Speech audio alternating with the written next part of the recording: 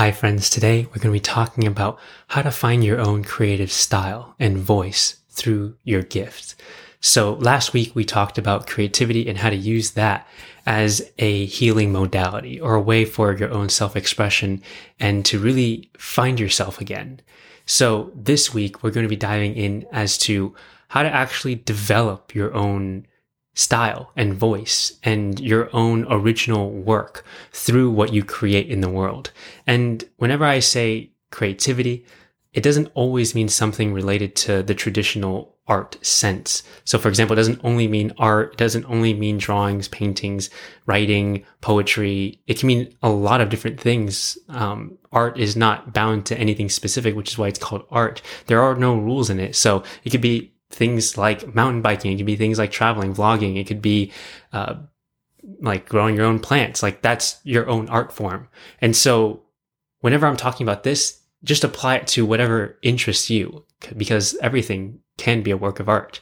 So the first thing you really want to pay attention to as you're going down this path of just expressing yourself more, creating more space for yourself, healing, you're going to be finding that you are more sensitive to a lot of things that bother you, but also you're going to be a lot more sensitive to things that you do enjoy.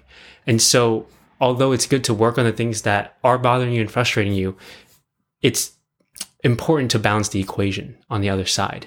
So when you're developing your own sense of style and your own sense of taste in your own creations, the first thing you want to do, if you're absolutely starting from scratch and kind of like a beginner, then the best thing you can do is to control your inputs, because inputs lead to outputs. And what I mean by inputs is, what are you consuming? Because what you consume is what goes into your mind and what you start to ruminate on. And that's really what shapes your own perception and your own sense of style. So if you're consuming a lot of things that you don't particularly enjoy, or that it kind of bothers you or things like that, that probably will lead you to not feeling inspired to create.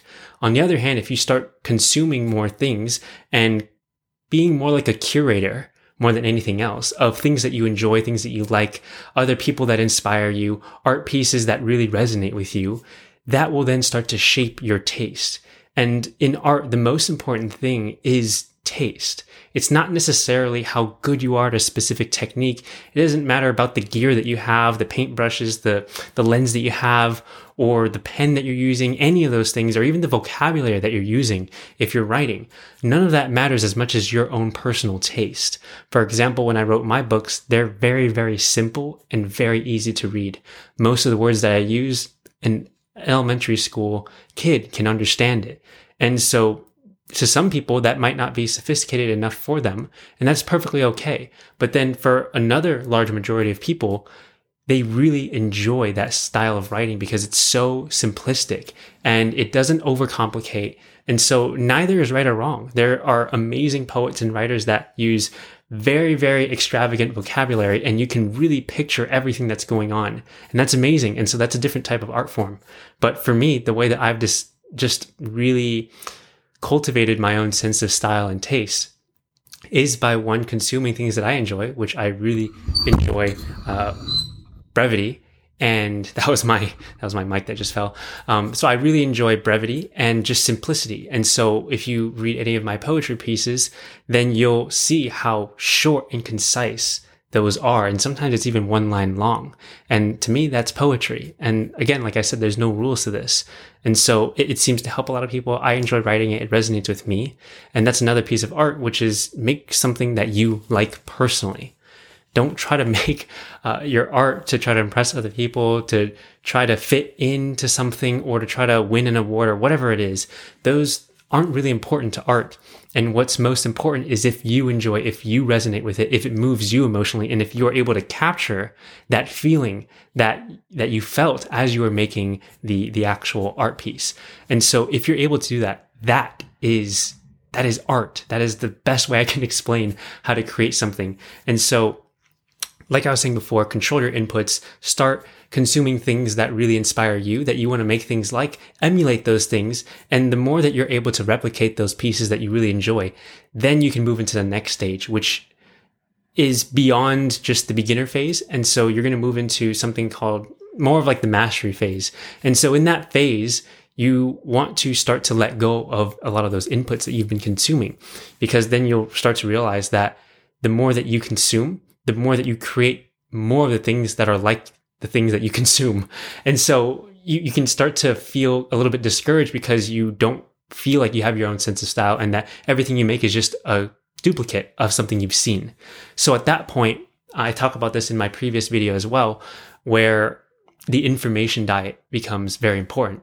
And so instead of consuming a lot, now you're starting to strip away a lot of the things that you are consuming, and to, instead of looking outside for inspiration, you're looking inside and really developing your own way of making art. So in this case, you have the vehicle for which you want to create in. So what's that vehicle? What's that medium that you love to create through? So for me, that's writing. So for other people, it's dancing. For other people, it's baking. Whatever it is, find your medium for your own creativity. After that, look at what specific style you enjoy most. So for me, when I'm writing, I really enjoy writing nonfiction, but also writing poetry. That's a specific style that I tend to enjoy, that I consume a lot of. And then that's the avenue that I go down.